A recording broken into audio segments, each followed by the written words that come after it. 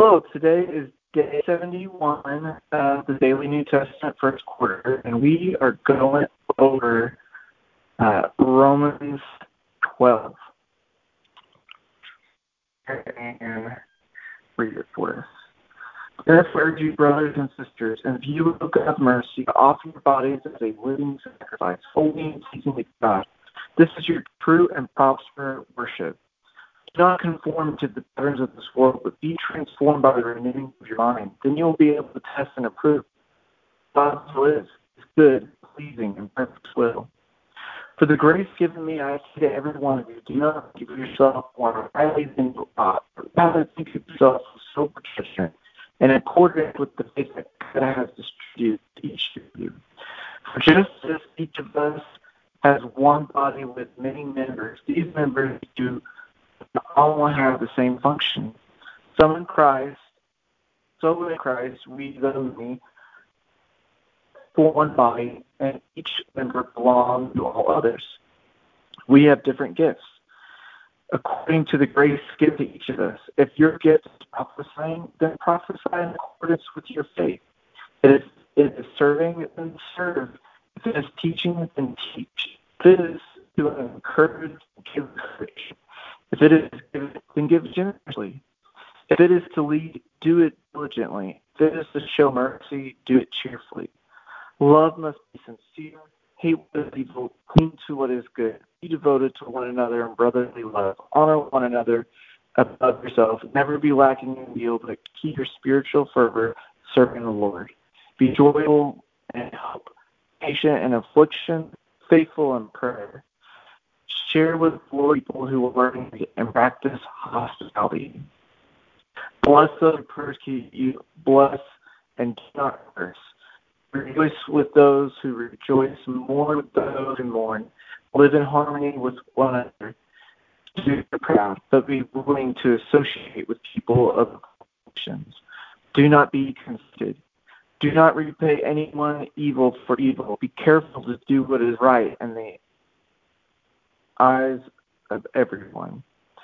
If it is possible, as far as it depends on you, live at peace with everyone.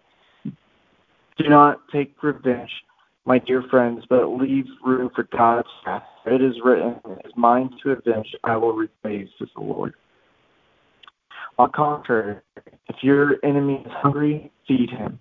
If he is thirsty, eat him something to drink. In doing so, you will burning coals on his head. Come by evil, but overcome evil with good. Father, thank you for giving us this teaching. There's many, many, many layers to it, but there's also some very cool and easy layers for us, which is for someone that's simple-minded like me, that is something that I always enjoy when reading this scripture, and I'm thankful for it.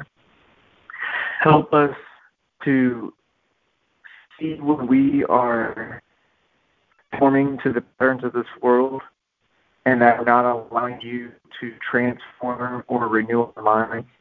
Help us to have a desire for the word so that we will just want to consume it like oxygen. And as we read it and meditate on it, that we actually do what it says and put it in practice and let it transform so that we are able to know what is your good, pleasing, and perfect will.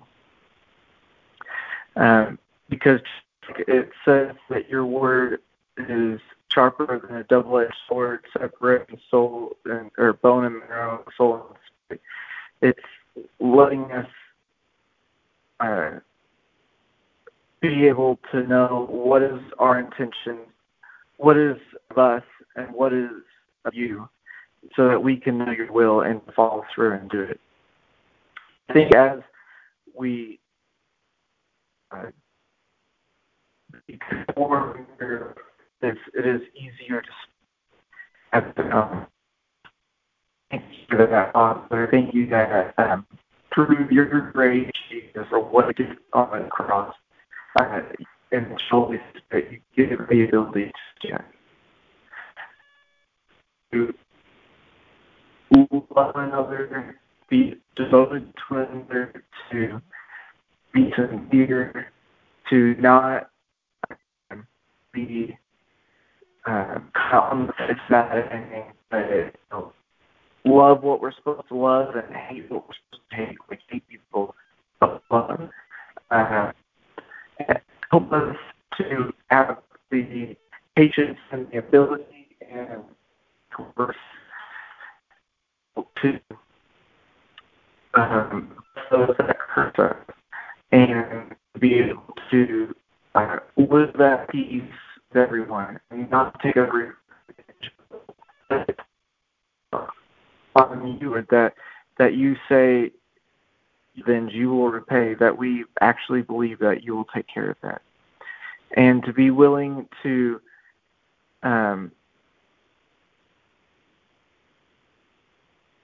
walk in our gifts and not try to run from them. And if you don't know what our gifts are, ask Holy Spirit that help us to recognize our gifts and to have confidence in that and have identity, and then people start walking forward and using it. I all this in Jesus' wonderful name.